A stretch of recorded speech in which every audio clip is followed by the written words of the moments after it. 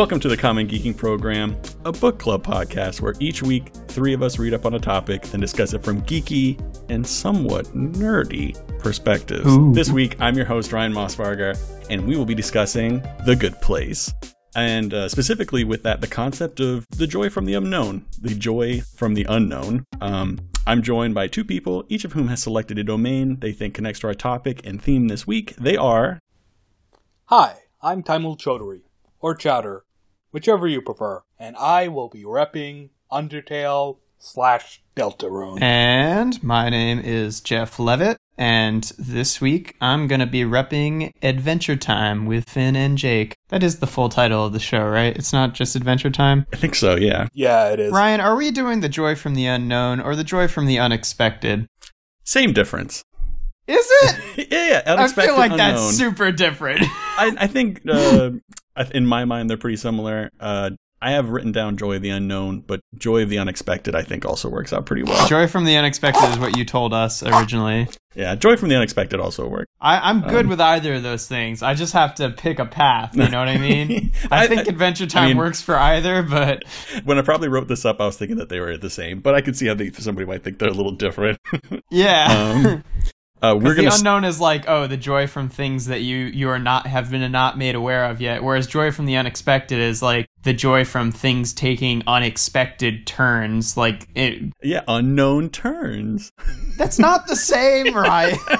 To me, it is. So we're going to start by summarizing our topic. That's like if you don't know what 1 + 1 is, and you're like, I wonder what that answer is. Versus if you think that 1 + 1 = 5. And then you find out that it's something else. Those are very different. I don't know why I picked 1 + 1 as my example, but... Yeah, that's a weird one. But okay, we will go with the joy from the unexpected, even though, honestly, it could be the unknown. I don't know. Either way, okay. Either way.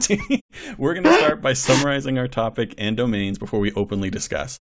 Finally, we will close with a competitive rating section to determine who best contributed. So I'm watching you guys like a hawk, and whether today's topic was enjoyable.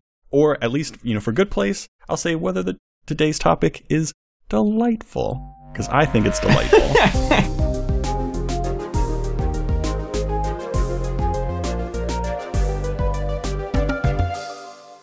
So now let's get started with the topic at hand. Before we begin, just want to say real quick, if you have not seen The Good Place, it is a spoiler-heavy show. A lot of, I think, the capstone for the season is... There's a lot of spoiler stuff, a lot of references, a lot of callbacks, and if you don't want anything spoiled, just go ahead and watch the first season. We're going to try and keep it to the first season. We will wait here until you get back. All right, okay, yeah, it's boring. I'm sorry, that was a bad idea. That was too long. It's 13 episodes. That's my bad. All right, so let's get on with the kind of summary of the topic. So, The Good Place is a fantasy comedy series on NBC that started in 2016. The general idea of the show is that according to how you act in life, you are assigned or deducted points by various and sundry metaphysical beings. Maybe this is not the exact right place to do it, but I went and rewatched the first half of the first episode to get that list that Michael throws up on the screen. It's real funny. I kept the list and I wrote it all down. So if we want to throw that in there and then edit some of it out later at some point, I've got it up and available. Yeah, maybe we should do that. Would that be a post-edit type thing, or should we talk about it now? I'll read them all, and then the editor can decide which are the funny ones. Editor's note: I'm leaving it all in. So they had a bunch of good things and bad things listed. And then right after that, they showed a bunch more good things from one specific person. So I'll start with just the general ones. The good things were eat a sandwich, hug a friend, yep, plant baobab tree in Madagascar. I don't know. Oh yeah, that's the big dumb looking trees that are like they're like chode looking. They're very thick but not very tall. Baobab? How do you pronounce that? Baobab? Baobab, okay. I think. Save a child from drowning, pet a lamb, politely tolerate stranger recounting New Yorker article at cocktail party, fix broken tricycle for child who is indifferent to tricycles, fix broken tricycle for child who loves tricycles, end slavery, remain loyal to Cleveland Browns, remember sister's birthday, scratch elbow, step carefully over flower bed, maintain composure in line at water park in Houston, sing to a child, purify water source, in parentheses, village, and then it does pop greater than 250? Oh, yeah, population greater. Oh, I see. Okay, I didn't understand that till reading that aloud just now. And then for the general bad things, there was buy a trashy magazine, stiff a waitress, use Facebook as a verb, disturb coral reef with a flipper, be commissioner of professional football league, in parentheses, American, poison a river, use the term bro code, rev a motorcycle, steal copper wiring from decommissioned military base, tell a woman to, quote, smile, commit genocide, ruin opera with boorish behavior, root for New York Yankees, harassment, parentheses, sexual, blow nose by pressing one nostril down and exhaling, fail to disclose camel illness when selling camel, overstate personal connection to tragedy that has nothing to do with you. That one's good. And there's another here. I'll say them just for posterity's sake. But then it lives like one specific person's like all the good things that she's done, and they're pretty stupid as well. Like, a lot of the humor in The Good Place is just like, oh yeah, that mundane thing is evil and sinful. Like, paying money for a, Red Hot Chili Peppers concert. Yeah. That'll get you to the bad place. Also, being from Florida. That was so funny.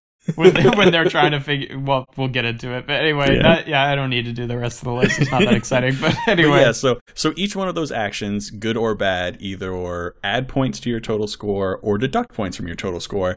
And depending on the tally these various metaphysical beings make, you are either assigned to the, quote, good place or the, quote, bad place. So, heaven and hell. Cool. There's a hierarchy of like how, like ending slavery gave you like a shit ton of points, and eating a sandwich gave you like 2 points. 1. Yeah. So it avoids it kind of avoids the whole religion thing pretty quickly in the beginning. They come out and say Michael, who is the supposed architect of this good place neighborhood, kind of says that every religion got about 5% right, and that 5% right is if you do good things, you will end up going to the good place, and if you do bad things, you will probably end up going to the bad place. Although, I guess I haven't watched more of the show, but there really doesn't seem to be a whole lot more to it than that. Yeah, they haven't. But then he says the thing that, there was one guy who got, stoned after work one day and got, just guessed 92% right. Yeah. And he has a picture. There's a framed picture of him at his wall. So, funny story, that's just a writer's random friend that took kind of a corny 80s picture of himself a while back. And they're like, oh, we'll just use this image. It's kind of funny. So when that's really funny. Writer's friend came to the set, he was immediately swarmed with people. He's not famous at all. He was swarmed by now he all the stars of the show being like, oh my God, it's you. Because they've been staring at that picture for a year at this point. So he's kind of like a famous figure to them, even though he has nothing to do with the show at all. That's really funny. Not nothing. He said it was very weird to have Kristen Bell come up to him and be like, oh my God, it's you. So yeah, the show. And Ted Danson was he ran up to him and gave him a hug. That's really funny. Because it was in Ted Danson, who plays Michael's office. But yeah, so they're assigned the show centers, at least at first, around Kristen Bell's character, also who's known as Eleanor Shellstrop, who seemingly by mistake was assigned to the good place, even though by all accounts, even her own, she is described as Arizona baked trash. Yeah, she's awful. Yeah, she's pretty awful. It shows, and especially in the first season, they do a lot of flashbacks to what she was like when she was alive, and there's not a whole lot of good she did. And it follows her misadventures and attempts to stay in the good place and kind of avoid detection, and also become a better person. At first, and we'll kind of go back with the help of a fellow good place person who, as we know, Chidi, Chidi, an ethics professor who is just the nerdiest motherfucker there ever lived. Yeah, he's great. His life is racked with the philosophical questions of, is it more philosophically sound to get soup or to get a sandwich? That sort of thing. He can't make decisions because he is stunted by the philosophical nature of it shows him as a child at a certain point in the first season, him like trying to pick somebody to join his team. Mm-hmm. He's like, oh, should I pick a girl for like equality reasons? Or should I pick a man? Because that is also in its way like, I shouldn't pick the girl because she is a girl. I should pick her on merit. So I feel like that's kind of imposed upon him like halfway through the season though. Like rewatching even some of it, like he doesn't really act that way at first, you know?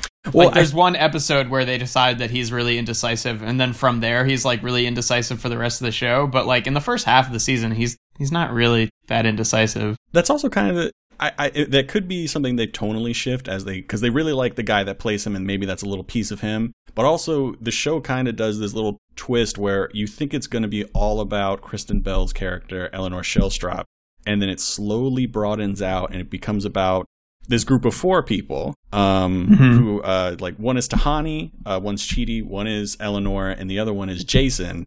I love Jason. You mean Jihanyu? Yeah, Jihanyu, or better known as Jason. So I think that could be and potentially. And it also focuses on Michael and Janet a little bit too. I mean, should we be calling him Jason or Jihanyu? At least during this early part, because we'll say at the beginning Jihanyu. Yeah.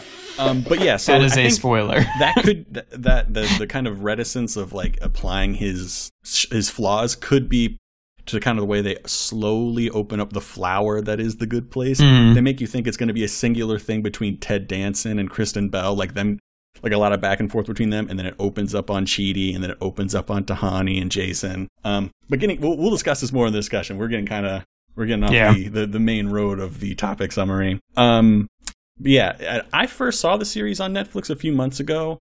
I was really bored on like a Thursday night. There was nothing on, everything. And I was really tired of like rewatching Parks and Rec and other stuff. So I just kind of Googled good shows to watch on Netflix. And I want to say like number 3 on the list was The Good Place. And it said, from the creator of Parks and Rec and writer of The Office, blah, blah, blah. I was like, I'll start it. And like the first episode, I wasn't sure. I was a little confused by the premise. I liked it. And I was like, I'll give it one more shot. And then I watched another one. And then I watched another.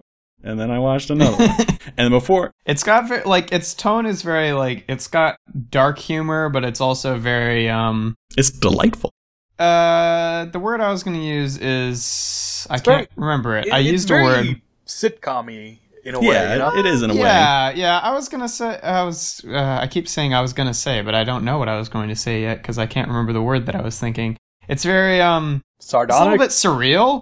Yeah, no, it's definitely surreal. It's a fantasy comedy to its core.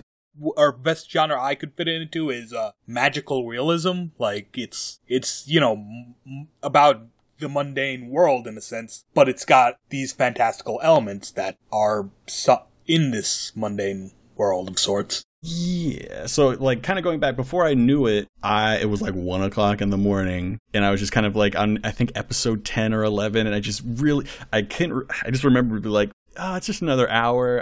What's 2 o'clock if I wake up at 7 a.m. in the morning? Like it doesn't. And then I forced myself to go to bed. But I was just like, before I knew it, I was like, I really liked this show, and I wanted to watch more of it. And I was very happy to find out that like the second season was going to be coming to Netflix, and that they were in the process. They were only a month or 2 away from start airing the 3rd season on NBC. So I got like really excited about this show.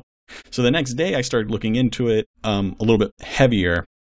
And the show creator, some of you may know him. His name is Michael Schur. He was the guy that played Mose in The Office. He was Dwight's cousin, I believe. Oh, of course. Yeah.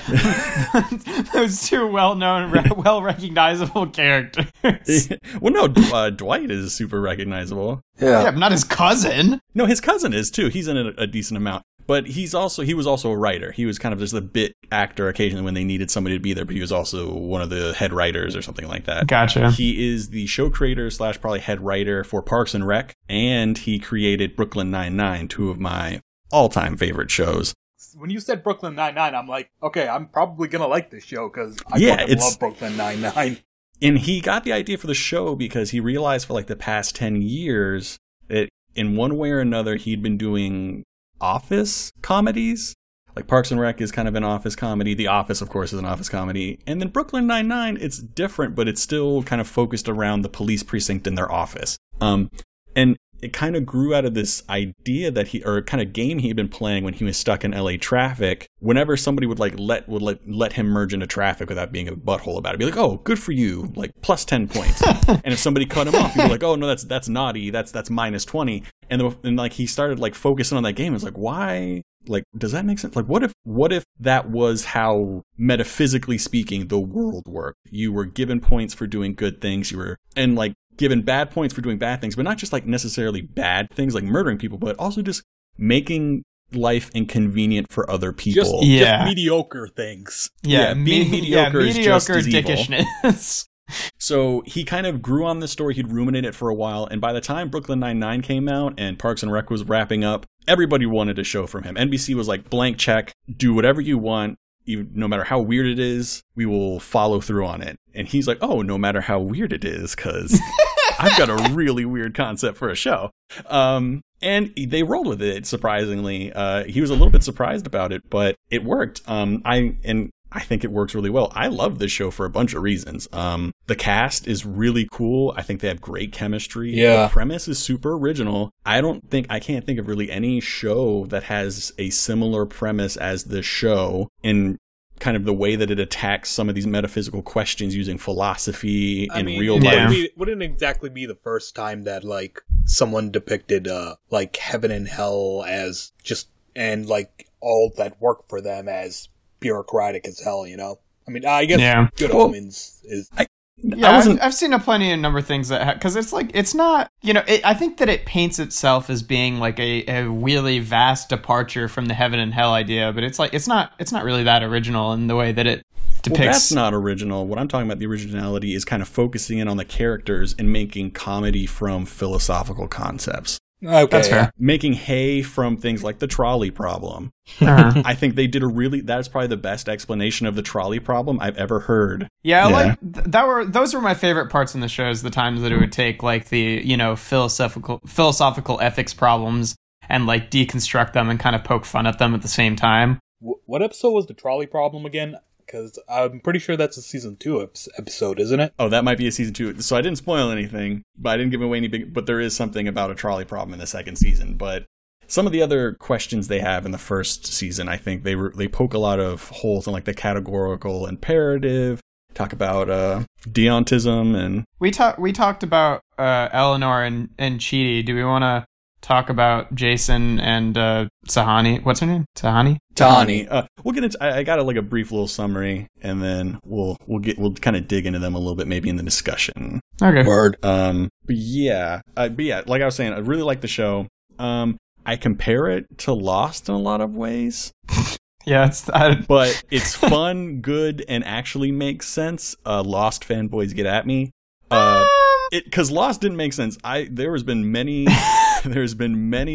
interviews with the creators of Lost who are like, yeah, after the second season, we just started writing random shit, and whatever stuck on the wall, we just went with. Listen, I'm not gonna argue for or against the sense making of Lost, but I think that there are a few instances in which this show doesn't make any fucking sense either. But it doesn't make sense in a fun way where like it's obvious that it doesn't make sense and it's not going to matter to the plot in the future. Like, they can hand-wave stuff. Oh, yeah, it's just whatever. That's how the universe works. But in Lost, they lead you to believe that it is a must-needed secret that is key to the next part of the story, and it never comes back again. That does happen occasionally. Bear. What does the polar bear mean? Nobody knows what the polar bear means. Like the twist in The Good Place, you know, actually works with the themes it's working with, whereas Lost, it's just a twist for the sake of having a twist. That's my feeling on it. And there is this show is kind of built around a central twist that I think is probably one of the best twists in modern television. There's not been many other times I feel like that I've been super surprised by the direction of a show. This one completely blew my mind apart. I was pretty fucking bored when it happened. I'm like, oh my God. And listening to interviews, really? And there is a Good Place podcast that kind of goes over it. Listening to what people were saying before it, like even the cast didn't know until a certain point. I think the only person that knew was Ted Danson and Kristen Bell of the cast. They told them the rest of the cast maybe 2 episodes before it happened. So like if you look back and you listen to how they kind of set up everything to make it seem very realistic, you start noticing all these things. It's like, oh, why does Michael never have any scenes really by himself? There's always somebody else in the room with him. And you kind of like go back. It's like, oh, and you start looking back. It's like, yeah, it doesn't make sense why they would always be kind of like in these awkward situations if they were really in the good place. And it just kind of builds on itself. But the podcast I listen to, it's by Mark Evan Jackson, who is also known, who's the cosmic judge in the show Sean, and also plays Captain Holt's husband in Brooklyn Nine-Nine. The premise was so wacky that when he showed up on set and was given the 20-minute pitch by Michael Schur, his first reaction of when Michael ended was, "They let you make this show? They gave you money?" That's funny. And yeah, it's crazy how something so weird and esoteric kind of popped into something real, and it seems to be working. Should we reveal the twist or no? Editor's note, you are about to hear a massive spoiler for The Good Place, Season 1 and beyond. This will be discussed throughout the rest of the episode. You are forewarned. Please enjoy.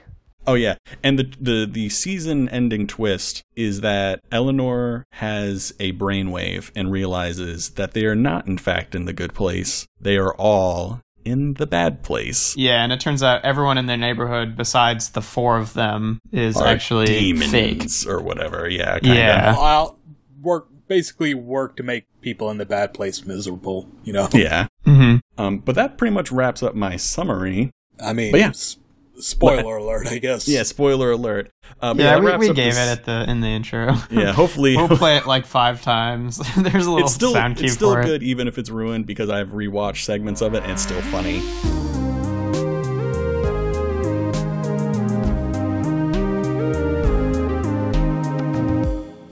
But that's the end of my topic summary. How about we move on to those big boy domains, where our representatives get to summarize what they have brought to the table. Okay. Hello. Oh, sorry, yeah. First up is Chowder. Hi. Hello. Hi, Chowder. So, I'm going to be talking about Undertale and Deltarune. Undertale is a video game made by Toby Fox. It was released on September 15, 2015. It's a RPG that has a unique gimmick in that, well, 2 distinct gimmicks. One is that during the battle system, there'll be like a sort of a bullet hell kind of shooter thing whenever you're attacked, so you can avoid damage by like dodging, actually like controlling a cursor and like dodging attacks. And also that it's a game where you can choose to fight everyone you meet, or you can try to be peaceful and try to solve the problem or solve combat by just talking to the enemy, or just doing stuff in battle that'll end the problem peacefully. It's hard to talk about Undertale because it's like a game that really plays on your expectations. It plays a lot with the tropes of video games, like how video games expect you to fight everything under the sun, which it uses that to create a story about consequences and choice, and it's really good. So I'm going to try to avoid spoiling as much as possible, but it is kind of hard to talk about it. And the other thing, and I want to talk about sort of sequel to Undertale. Deltarune has the same characters as Undertale, but they are in an alternate universe kind of thing it doesn't really have anything. It doesn't really continue on or proceed any kind of story in Undertale. So the thing about Deltarune is that right now there's only 1 chapter. It's like a sort of teaser that Toby Fox released very recently.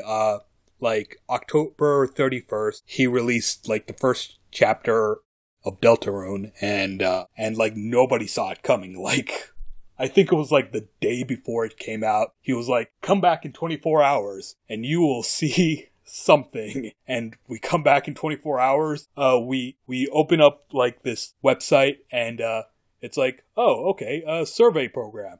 I guess he wants our opinions on something. We open it up, it's a 3-hour fucking game. It's actually super cool. I didn't know that. That is unexpected. It was free too? Yeah, it was free. That's so great. Yeah. It's like a tease. It's a teaser. So there's more that'll come in a couple of years. But yeah, so could you like re-enter it though, or were you just like, oh, I'm about to do this 20-minute survey. Oh God, I've got to spend 3 hours. Well, no. You can save in the game, so it's not like you have to do the whole game in one sitting. It's like, haha, tricked you. Gotcha, nerds. Yeah, no, but yeah. You're like, thank you, this is great, but also this was bad timing. I had to go to work in half an hour. No. I'm talking about Undertale and Deltarune because what makes them so wonderful is how it always catches you off guard and like how it just plays with your expectations. Like Undertale, it's hard to talk about twists in Undertale because I don't want to ruin it for anyone. Sure, it might be the grace period for spoilers on Undertale might have expired a little while ago, but it might have expired, but I don't want to ruin it for everyone because it's so wonderful when like you go in blind and just completely get caught off guard. Yeah, I agree. That's why I was like trying to kind of skirt around the topic in the summary. Like I knew I needed to say it, but I didn't want to say it because it's just so good. Is there maybe a minor example that you could grant us to understand the level of spoilers, or is it all kind of interconnected? It's all like kind of interconnected, but okay, I can, there's an example I can bring up. One from Undertale, one from Deltarune. From Undertale, there's, this moment where you're fighting the first boss, right? And like, no matter what, like, act of mercy you're, trying to do, nothing seems to quite work. So you can try weakening her and then like sparing her. That's a thing you can do in the game, like fight them but not kill them and then and make them weaker and then try to use the spare mechanic. Okay. So, and like in this scenario, this boss Toriel, she's not a bad person. She's just trying to keep you from getting killed by other people. What most players tend to do is, like, when they find that nothing they do is working, they try to attack her, try to weaken her, and spare her, but, like, many people will accidentally kill her, because what you're supposed to do is just stall out the fight until a certain point, and then the fight will end. So most people will accidentally kill her, and many people were like, oh god, I killed her, I didn't mean to kill her, and they will, like, shut down the game, and like start from the last save and go into the fight again. Okay. And here's the crazy part. So when you actually do manage to like end the fight peacefully without killing her, you can the next room you go into, the villain of the game, Flowey, he will come up and like he will call you out on the fact that you killed her and then started the game over again. It's a game that like breaks the fourth. That's so cool. Yeah. That's funny. Yeah, exactly. And he'll be like, oh, you may have even if you did it right the first time? If you did it right the first time, he'll be more like, okay, I see. How do they even track that? The game's that's the thing about the game. The game tracks a lot of what you do. It doesn't really forget neat. Like who you kill and who you spare at all. Like the true pacifist ending cannot be achieved if you kill even like one enemy, you know? That's crazy.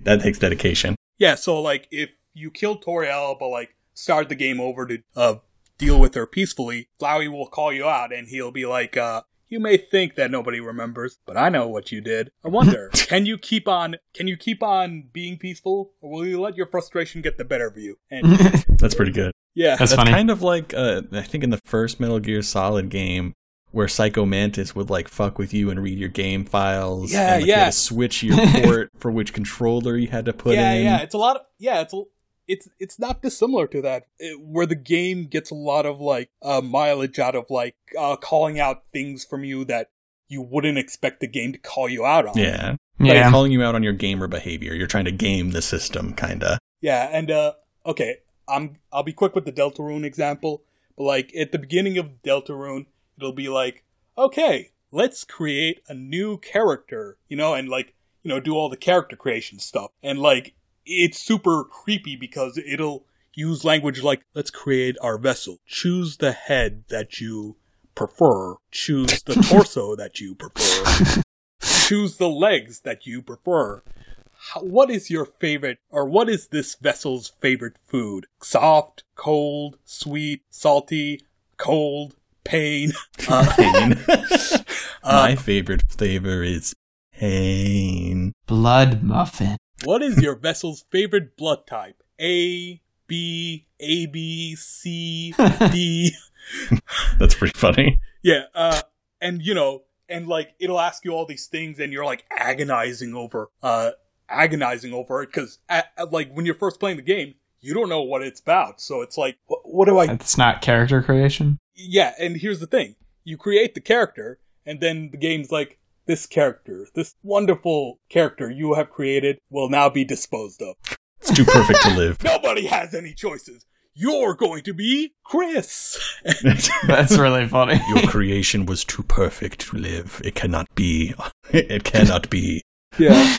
And I feel like that Deltarune example might have been too much of a spoiler, but you get the idea. It's like games are constantly playing. He's building the game. He's building up these really kind of crazy twists off people's expectations from playing games forever. Yeah, exactly. Yeah, I dig that. In Undertale, you play as a character who falls down a hole and ends up in a place where a bunch of monsters have been sealed. And, like, these monsters aren't evil. They're actually quite nice, but for whatever reason, they've been sealed in this mountain. So now you're trying to find your way out. And in Deltarune, it's kind of a similar story, except those same monsters that you meet in Undertale are like people who live in the light world, and you end up in the dark world, where you meet completely different characters. Yeah, so that is Deltarune. So there you go. Thank you, Chowder. Yeah, I really got to get into Undertale. I own it. I definitely need to play it.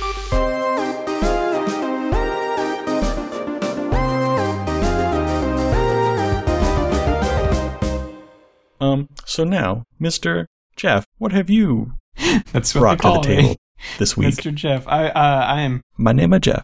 My name is Jeff. My have brought Adventure Time. My have brought. Adventure Time is a cartoon that ran on Cartoon Network from April 2010 till, only a few months ago. It just ended. Is created by Pendleton Ward, and the main premise of the show is it just follows main characters Jake the dog and Finn the human as they go on kind of like wacky sort of D&D style adventures. Yeah, definitely. It's heavily kind of influenced by that, I think. Especially early on, it's pretty influenced by D&D. Like occasionally they'll Finn will just make a comment about how he can't do this because it's against his alignment or some shit like that. And it's a lot of that, and it kind of evolves out of that as the show goes along. But it definitely, I think, was one of the first shows to really go full throttle on this sort of comedy via just random shit, form of comedy. At least definitely the first one aimed at children. Yeah, true. So there's a lot of wacky characters, and the show kind of it sort of goes against a lot of narrative conventions. All of the deeper underlying plot is usually revealed pretty anticlimactically, and the characters all barely care. So the show is, I always refer to it as a little bit abusive in that way, because you watch the show and then you get a snippet of an underlying significant plot, and you're like, I'm sorry, what was that? What did I just witness? And then it's not addressed again for another few seasons, and only really offhand. I do love that about Adventure Time. Yeah, so that's the main reason that I'm talking about it today, is because it uses a lot of it's got a lot of underlying lore behind it that is all significant and meaningful to the story, but it doesn't really give you that up front. So you sort of get snippets of it from here and there, and then you find out characters that you've been following for a long time have some more significance or a tragic backstory or something. The best example of this, I think, is the Ice King, who is starts off the show as just a stereotypical crazy evil wizard who kidnaps princesses, and Finn and Jake go and stop his evil doings. And then, you kind of learn throughout the course of it that he, basically has fucking magic Alzheimer's. Yeah, that was a sad episode. He used to be a human being, 1,000 years ago, and then he like he was like a college researcher or professor or something, and he like found this, ancient artifact, which was his crown, and then he put it on and it started slowly turning him crazy and giving him ice powers, and he starts losing his memory, and he's got like this whole long tragic backstory, like the loss of his girlfriend. He ends up befriending another character who, like, when she's a little girl during like the apocalypse. Marceline. Oh, by the way, there's an apocalypse. Like the fact that he befriended that character is in it of itself a twist, because like when she was first introduced, we didn't know there was even a relation between her and Simon. And then you're like, and then when you get to that reveal, you're like, I guess I never have seen Marceline and the Ice King in the same room together. Although there actually was one scene where they were. I noticed it while rewatching it, but it was just like an off mention. So it was like, you don't realize that there's like a connection between these characters until like you start to see them interact, because basically the whole thing is more or less from Finn's perspective, and Finn only knows these people as they relate to him, but not as how they relate to each other. So like as the series progresses, you kind of get more and more of that. So it does a lot of kind of like anticlimactic reveals, which go against sort of like traditional narrative, like climaxes and revealing the story in a sort of like more traditional sense. And I can get into that a little bit later, but that's the gist. It's a really fun time, and kind of the joy I get from the show is like you're watching it and you get snippets of little information, and then the rest of it is like what we would basically consider to be filler, which is the main show. So it's not filler, but like, you get a bunch of wacky adventures with snippets of significant plot, and then every once in a while it becomes significant. But yeah, that's basically Adventure Time in a nutshell. It's a great show. Go watch it. It's 10 seasons. Awesome. Thank you.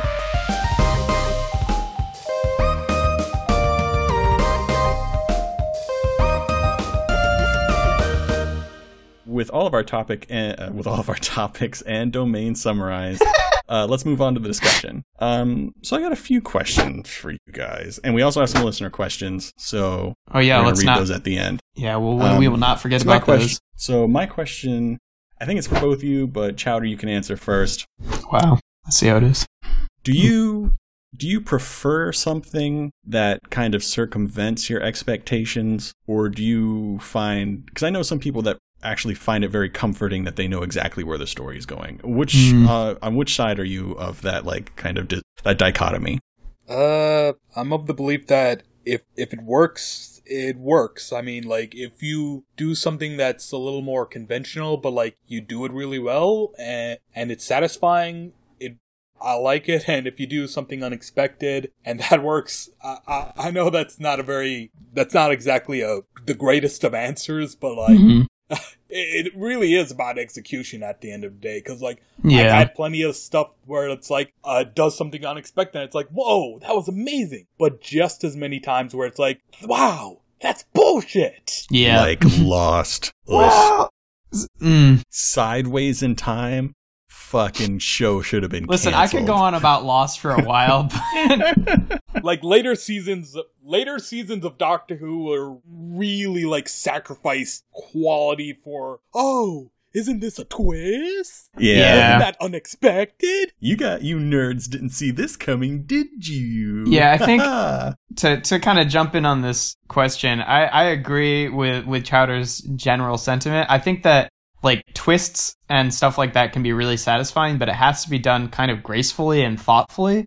So like Adventure Time, I think like the twists and like the nature of Adventure Time is pretty natural because the whole show is kind of surreal in that way. Whereas like I think that a lot of the sort of twists in The Good Place worked really well, but some of them were like, oh, okay, I feel a little bit deceived by receiving that information. Because like even just going back and watching the first episode, Eleanor, before the reveal that she is not supposed to be there and is a bad person, does not act like she does in the rest of the show. Even before she knows that she has to be hiding that she's a bad person. Like she wakes up and goes and greets Michael politely before he like tells her what's up. Like the Eleanor that we see later in the series would not do that. So it feels like the show is just like hoping that you don't remember that the character of Eleanor changes halfway through the first episode. Kind of argue against that. I would imagine if you woke up in a strange place and there was a very nicely dressed person like it's not about who would. It's about Eleanor, because later her interactions that we see in flashbacks are like someone says something innocuous to her and she like basically verbally flips them off. Like, she's not polite, you know? Michael has crafted this entry point to immediately throw them off balance. Yeah, that's fair. He's researched them and knows exactly how they're supposed to react. But I'm not trying to just complain. Like that was one specific example for me. I think that most of the twists in the show are handled pretty well, and then even when you go back, you can, see how it led there. But like an example of that, of like a bad sort of twist, right, is like the one that I think of all the time is in Frozen, when it's like revealed that Hans is actually evil the whole time, even though in previous parts of the movies we see him acting kind around none of the people that he's trying to convince that he's a good guy. So it's just like is that a twist, or were you just deceiving us into thinking one way because, like they didn't think of a nuanced way to do it?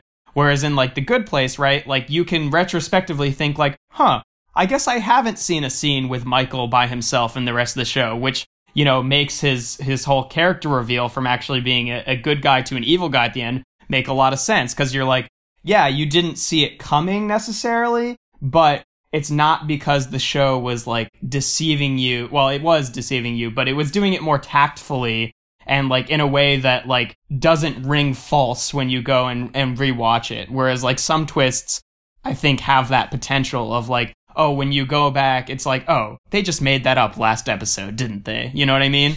Because it doesn't make sense when you like, it's a retcon that doesn't essentially like actually track for the rest of the series. Whereas like that twist in particular, when you go back, it does feel like it was probably planned from the start, as opposed to something that they decided a few episodes before the end of it. And I think the nature of what makes a good twist is that the twist bolsters like the themes that the storyteller wants to convey. Yeah. Like in The Good Place, when it's revealed that everyone's actually in the bad place. The Good Place is about like what is right and what is wrong in a humorous, lighthearted manner.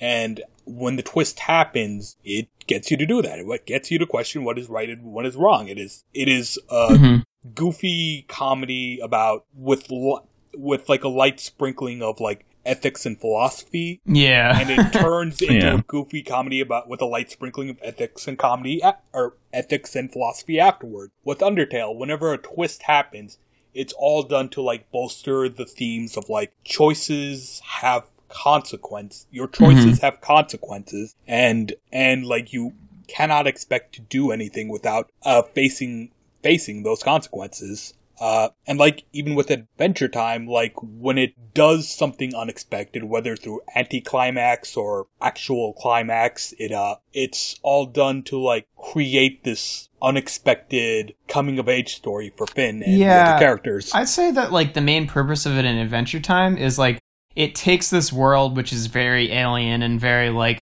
not our real world, but it's like anticlimax is an attempt, and I think a successful one, to make it feel like the way things would be happening in the real world if you're, ignoring the fact of all these wacky characters, right? Because like at the end of the series, like we know more information about the world than like Finn and Jake do. There's a lot of stuff that they just plain never figure out, and some of it is kind of significant about like the nature of the world and like the history of that world and like how everything is operating.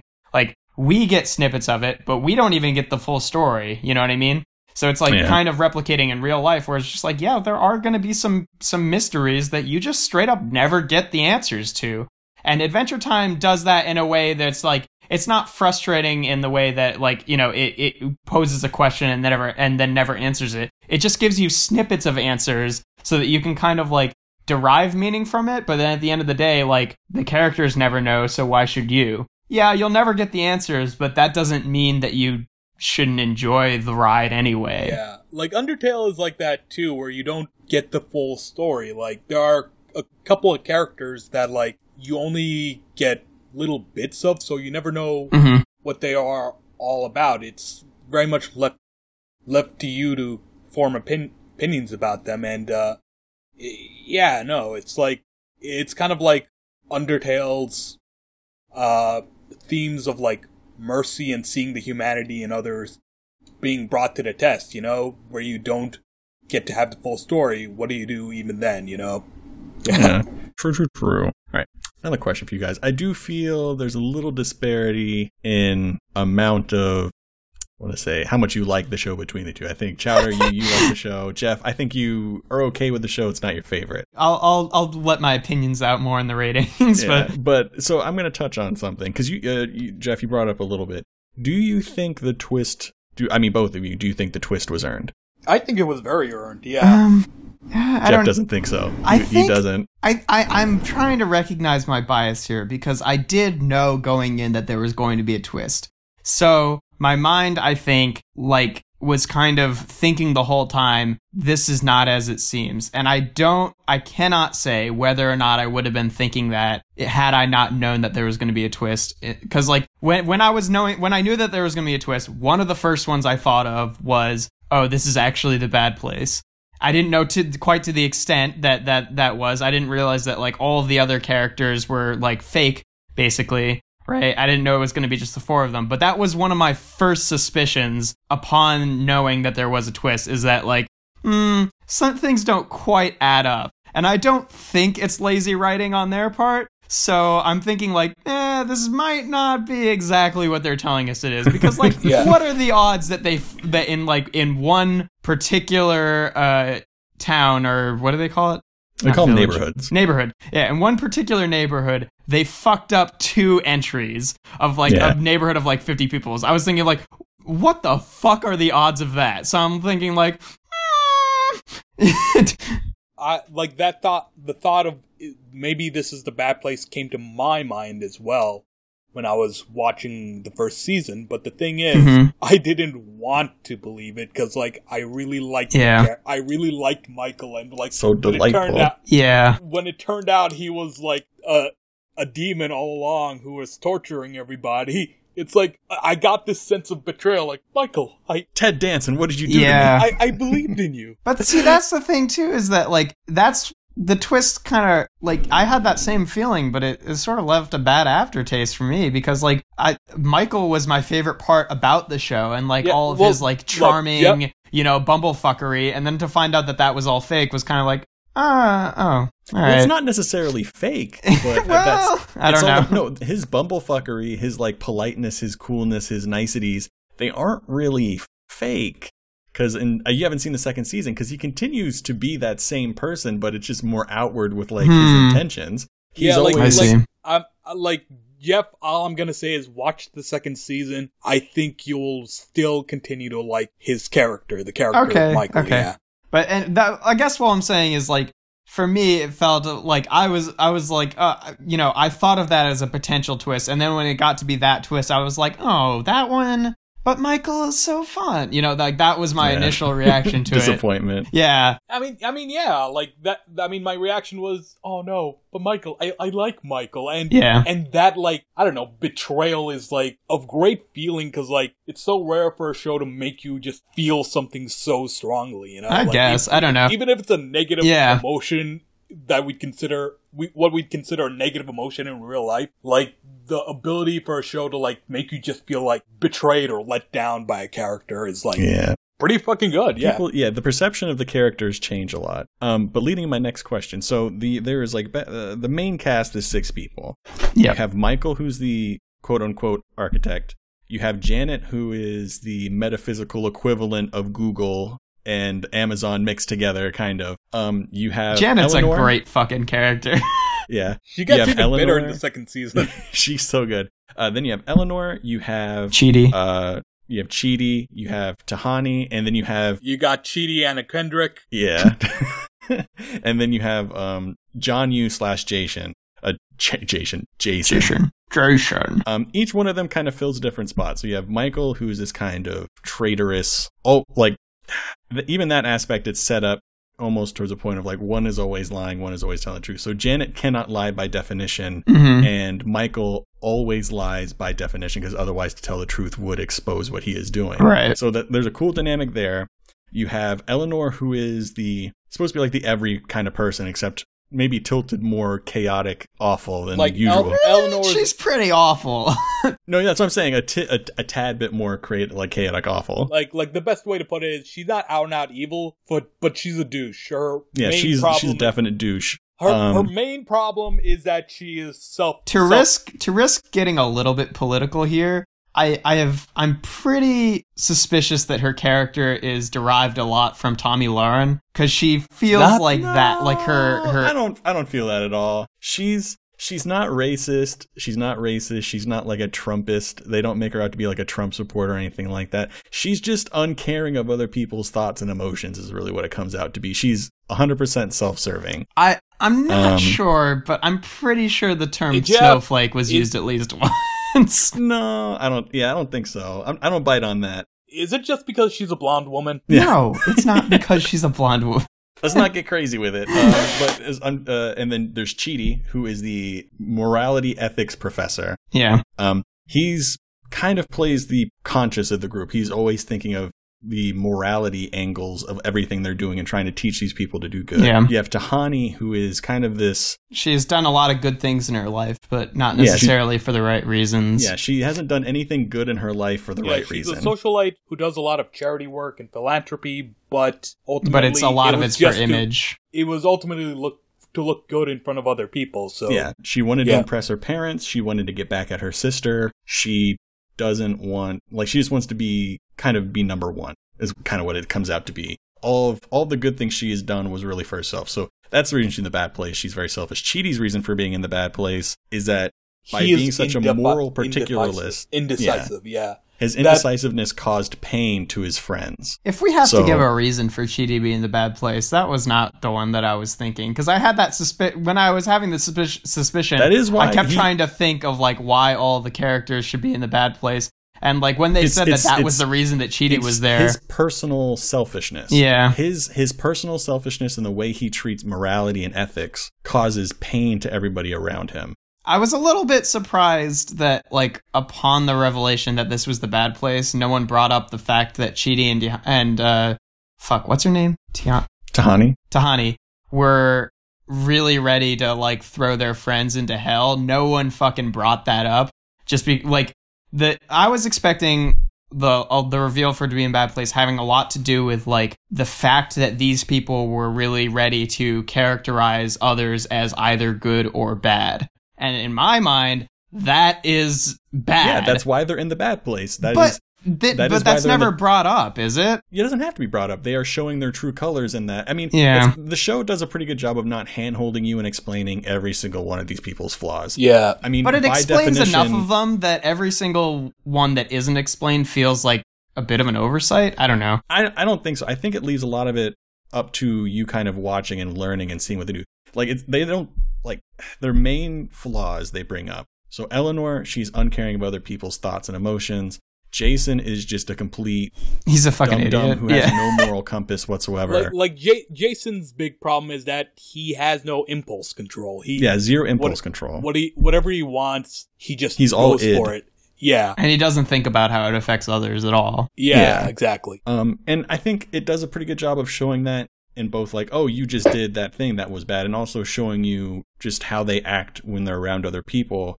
Like, if you look in the background, Jason is almost always never paying attention. He's always doing something in the background, like playing with his hands. Jason. Like, if there's something he can fiddle with in the background, that's what he does. While Eleanor will look you straight in the face and listen to everything you have to say, but she won't be listening to anything that does not specifically mention her.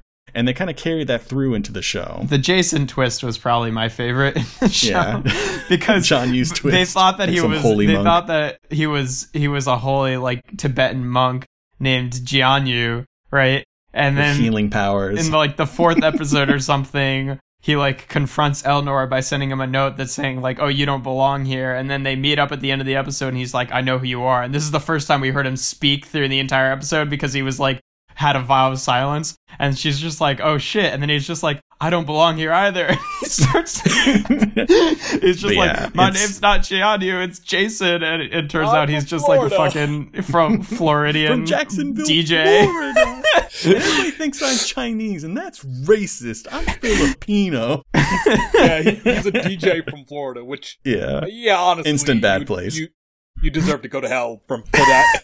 Yeah, but I think it does I think in general the show does a really good job of kind of demonstrating their mainstream flaws and showing them on different levels of why they kind of don't deserve to be in the good place for various reasons, and through flashbacks and through how they act in the good place when the pressure is turned up. I think the last episode when they're trying to decide who should go to the bad place is a really good indicator of the fact that none of them really belong in the good place. They're all willing to throw each other under the bus to a certain extent. Well, except for like Eleanor, who's the character who grows throughout the series, really, because like she starts off pretty god awful. Well, I mean, I guess she's never that awful in the bad place, but when you see her flashback, she's like terrible. Yeah. It does a really good point of making it show that she is capable of being a good person if she puts in an iota of effort. Yeah. And I think it keeps that up throughout the rest of the seasons too. She's sometimes like the shining light of leading people. Like, as Michael puts it, he expected Chidi to try to teach her ethics and how to be a good person. What he didn't expect was for Chidi to do such a good job at it. Yeah. Well, I hate to cut the discussion short because I think we're in a really good area of discussion, but we do have some listener questions. Maybe if we have some extra time after this, we can cut into some other stuff. So we have 3 listener questions. Oh boy. The first one is from my beautiful and lovely girlfriend, Jasmine Baker. And it is, do you think a show like this alienates any of its viewers because of the religious concept of heaven and hell? I think if anything, it would be alienating towards super religious people, not because it definitely takes it separates itself, I think, from like the religious aspects of it. And instead of it being like, oh, sins and virtues, it just brings it down to like everyday douchiness and everyday like kind acts. So if anything, I think that it would be alienating towards like people who are super religious because like it's kind of removing the like perhaps values that they had been grown up to think of as good and bad. But I don't even think that. I'm not even sure. Because I'm religious, I'm a Muslim, but I didn't really have a problem with the good place. I guess. I mean, I guess it's abstract enough that it's not insulting. Yeah, exactly. And it does make a kind of point being like, it's not, just one religion was wrong. All of them are wrong. They all got about 5% right. Everybody kind of fucked up. No, it's too big and too wonderful and beautiful and mysterious for any one person to really understand. Yeah, and I don't think that it doesn't really take that many jabs at religion where it seems like the premise of it easily could, yeah, you know? I do believe that. Yeah, they avoid that fight. Pretty much the good place just sidesteps the whole religion thing altogether. It doesn't insult it, it doesn't compliment it, it's just not a thing. It's not what it wants to focus. It's not what the good place wants to focus on. Yeah. All right, so second question. This is from Abby Harvey, and the original question was quite long and had spoilers for later seasons because I think she's almost up to date on season 3. So I've culled it down a little bit so it's non-spoilery. So it's kind of she has 2 questions, but this first question kind of has 2 parts. What do you think the world was like after they died? Was the world a better place without them? Without Eleanor? Yeah, definitely. Well, just without any of them, without the 4. I haven't seen season 3. I wouldn't know. I honestly wouldn't know. Well, I'm just thinking, generally speaking, if you think they deserve to be in the bad place, that kind of means that the world would be better off without. That's maybe a morality question. Yeah. My take on the characters, I think that the way that we saw Eleanor and Jason acting in life, I think that the world probably was better off without them. I'm not totally sold on Tahani and Chidi, though. I think that Chidi might be a bit more neutral, but a lot of Tahani's stuff, like, she added a lot of good to the world. But so I think that, like, her death means that, like, not all these charitable things might have necessarily still been happening, regardless of her personal motivations. Mm. I don't think that necessarily speaks to whether or not she was a good person, but I don't think that the world was necessarily better off without her. And Chidi, I don't know, like, he meant well, so I don't necessarily agree that all of his like indecisiveness should have landed him there, but well, the thing about Chidi is, while he hasn't done like any extreme bad thing, his constant indecisiveness has basically made it so that he hasn't really had much effect upon the world. So yeah, really the only impact he's left is the pain in the ass he was to the people around him. Yeah, so those characters are kind of foils of each other in the sense that, like, Chidi generally had pretty good motivation, but because of his indecisiveness was kind of a pain to people, whereas Tahani had bad motivation, but she actually was, putting good into the world because of it. So I don't know. That's the, like, in the specific way that question is phrased, I would say that the world is probably not a better place sans Tahani, because like she was actually being, philanthropic and putting good out into the world. Yeah, I think the question kind of brings up an interesting kind of point of view for each character. So you can kind of look as Eleanor as someone that actively avoids doing the right thing consciously. Jason is somebody that's actively not doing the right thing unconsciously. He's too dumb to really give it thought.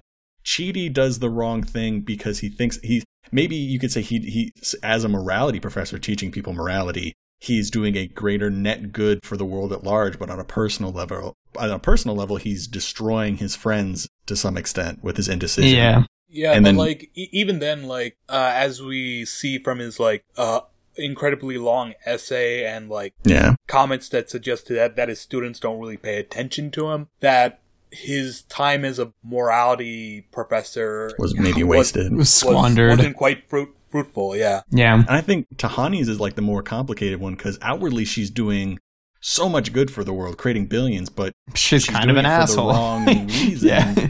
And it seems like she's only really hurting herself. Yeah, she couldn't give a damn about the people she's helping, but she is still helping them. But she's still helping them. She seems to have a lot of friends. She doesn't seem to be a destructive person with friendships like, say, Chidi is.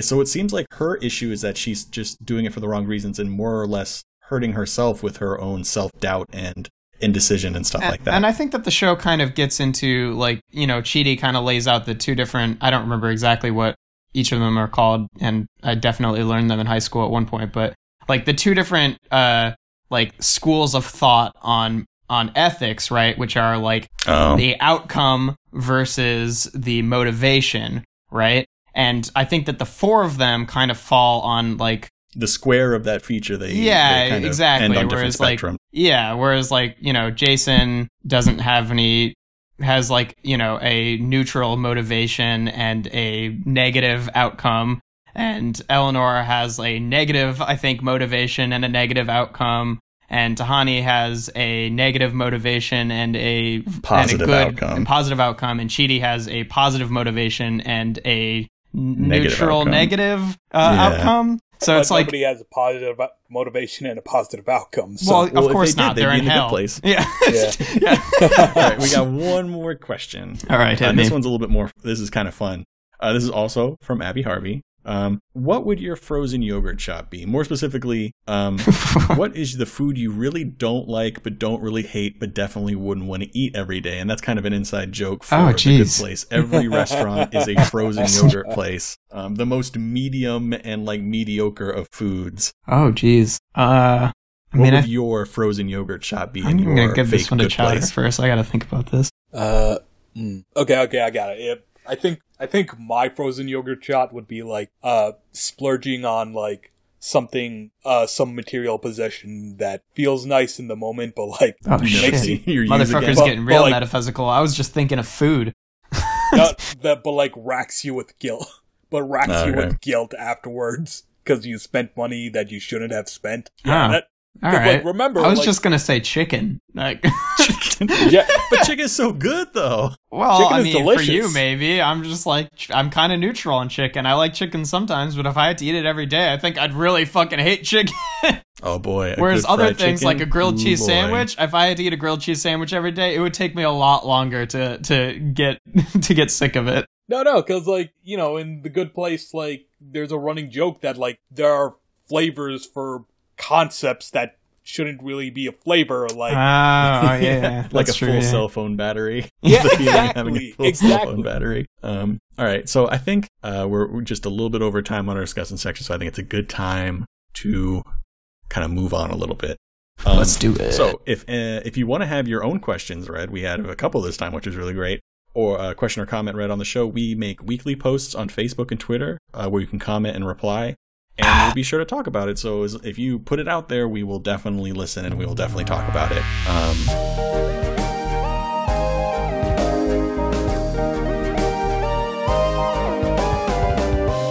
So I think it's about time to move on to the most dreaded of rating sections. Thank you guys for good discussion. Uppercase good. We had a net positive discussion. Yeah, net positive. And we're going to begin. Each one of our representatives is going to rate the topic on a scale of 1 to 5 cactuses. Okay. I'm sorry, what? Yeah. I don't. So it's a reference to a part in the story where they turn off Janet, who is the Google of the good place. Oh, right. And when she comes back, she just can't stop handing Michael cactuses. Cacti. You're killing me. 1 to 5 cacti. Every time you say cactuses, that takes a point off of your ability to go to the good place. Dude, I'm never going to the good place if it's set up like that. I curse all the time. I do dumb things I got Colin to call the Oscar Mayer Wiener hotline and threaten to burn down their factory. I'm never going to the good place. What the fuck? You'll hear it next week on the Common Briefing program. Or you've heard it 2 weeks ago. The things white people can get away with. You're right. You do that? I can't do that. The fucking government would be on my ass if I did that. True facts. We are both maybe going to get our privilege checked very soon. We'll see what happens. Oh, God, I fucking hope so. If you're threatening to burn down hot dogs. They made a hotline because they declared hot dogs are sandwiches. A hot dog line? They made a hotline for people to yell into the wind about it and complain. So... for whatever reason. I see. During the podcast, we decided to call. That's very different than like calling them up directly and threatening to burn them down. Yeah, it wasn't a person on the other end. It was an answering machine. I'm sure it goes straight into the delete file, but it does make me very happy that there is a recording of Colin threatening violence to a wiener factory somewhere in Oscar Mayer's mainframe. But yeah, so let's go with you first, Chowder. How would you rate The Good Place? I would rate it 5 cactuses out of 5 cacti. Hell yeah. Alright, what about you, Jeff? I feel like it's probably going to be a little less. It is a little bit less, yeah. I would say that The Good Place gets a solid 3 out of 5 cacti for me.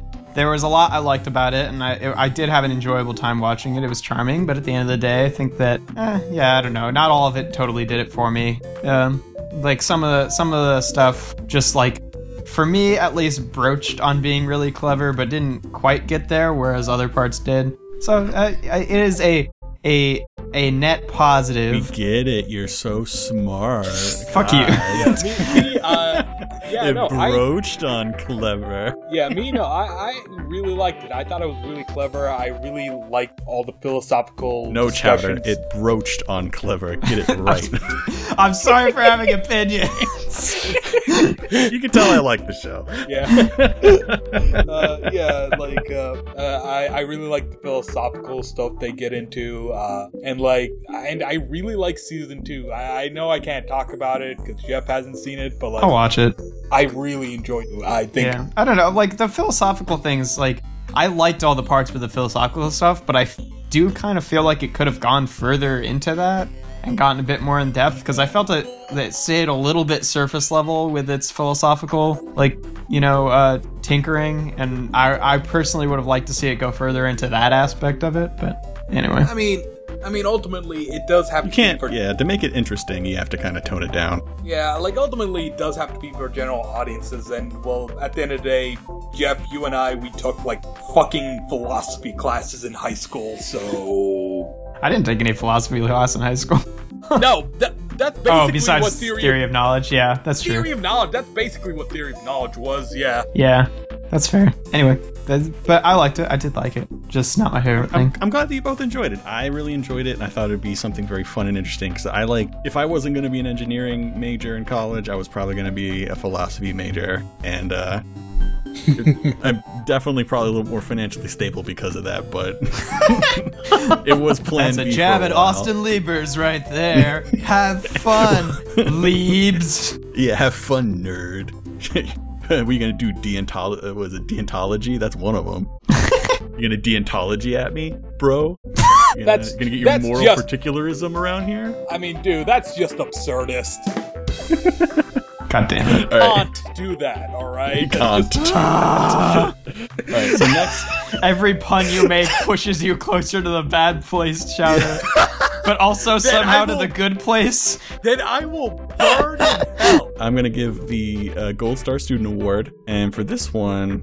for the person that I think that really got philosophical in this episode, that really brought it to a new level, and it's going to be the Golden Janet Award. Yes. Janet. The Golden Janet. And I think... Damn it, Janet. And this isn't a stab at Jeff, but it's Chowder. Yeah, that's fair. I think his enthusiasm leaked through a lot. And he was, and also he really brought to light a subject that I liked. I own Undertale. I've yet to play it, and now I actually really want to play it because now I know more about it. Now it's gonna mess with my expectations and make me work for the kind of ending I want. Congratulations. Do you have any words of? Do you have a small speech prepared? Yeah, I do. Janet, get me some jalapeno poppers, please. Ding! Yay! Those are cacti. It's just a cactus. But yeah, thank you guys. Thank you guys for the great discussion. I had a lot of fun with this. Yeah, it was fun. All right. So that about wraps it up. Thank you guys for listening to the Common Game Program. I was your host, Ryan Mossbarger. And you can find me at Ryan_MOSSB on Twitter. And again, I've been joined by... Yo, I'm Taimul Chaudhary, or Chowder, whichever you prefer. You can find me at Twitter, on Twitter, at Taimul Chaudhary. I'm at Twitter. Chowder lives in the Twitter. I am the tweet.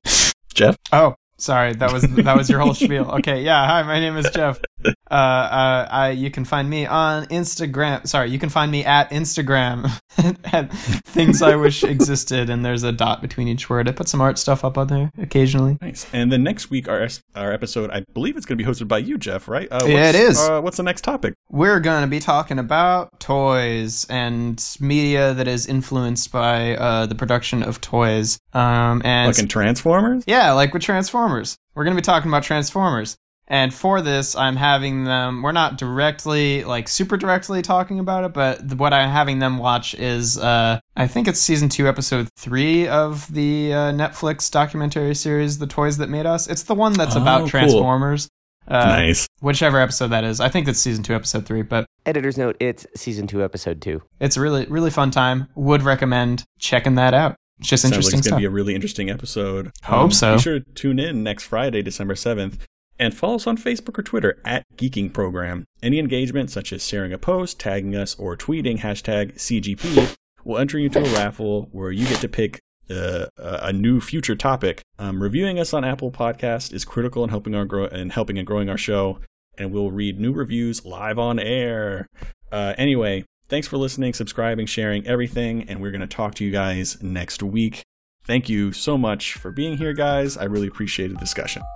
Yeah, you listening to this podcast gives you a couple points towards going to the good place, but the real good place, not the one that the show takes place in. Subscribing and rating us gives you 1,000,000 points. So it's true. It's actually the most ethical thing you can do on this planet. If you have a choice between... curing world hunger and listening to an episode of our podcast and rating on Apple Podcasts, then I think you know which one is really going to help you out in the long run when it comes to going upstairs or downstairs. You know what I'm saying? Know what I'm saying? All right. Thank you guys. That's Bye. All. Bye.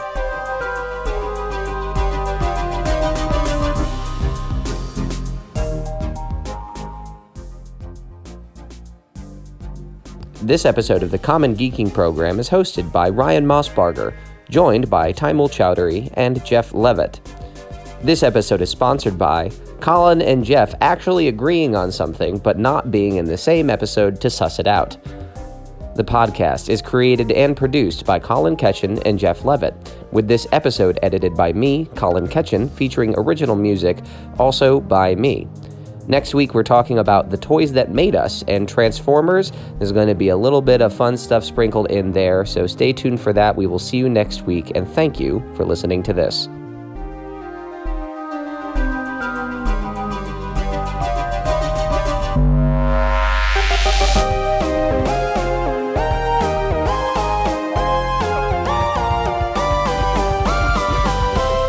If there are no other further things, let's slaughter this pig. I can't. I'm Muslim. I cannot eat pork. You don't have to eat it. You just have to kill it. That's kill okay, it. Right? Oh, okay. I'm fine with killing it. Killing. Oh, I didn't. Let's cook this chicken then. Yeah. All right. Chicken isn't vegan?